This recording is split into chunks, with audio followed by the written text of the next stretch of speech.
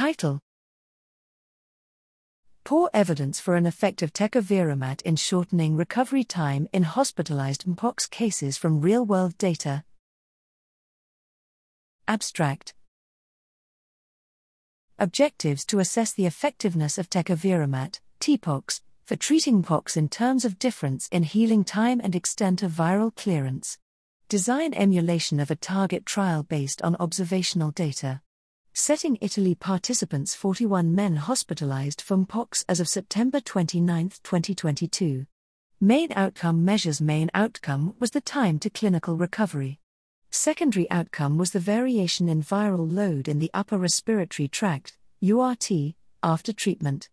Results: the median time from symptoms onset to hospital admission and to initiation of TPOXX was 4 days, IQR 2.6, and 10 days, IQR 8.11, respectively. 15 patients completed a course of therapy. No deaths were observed. The overall median healing time was 21 days, IQR 17.26. We found no evidence for a significant improvement in recovery time in treated versus untreated patients, with an estimated mean of 14.7 days for both groups. A subset of 13 patients had URT samples at T1, median of 5 days, IQR 3.7, from symptoms onset, and T2, median 7 days, IQR 7.9, from T1.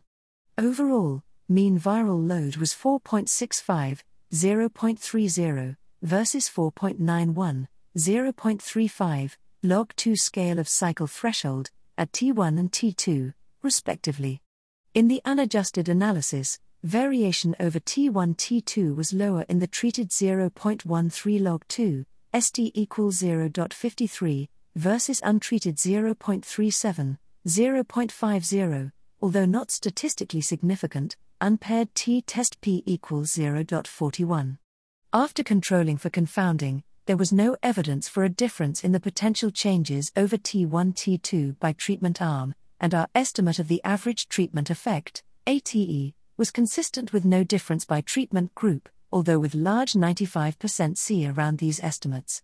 Conclusions: our analysis seems to exclude a clinically important effect of TPOXX in hospitalized mpox patients when compared to no treatment.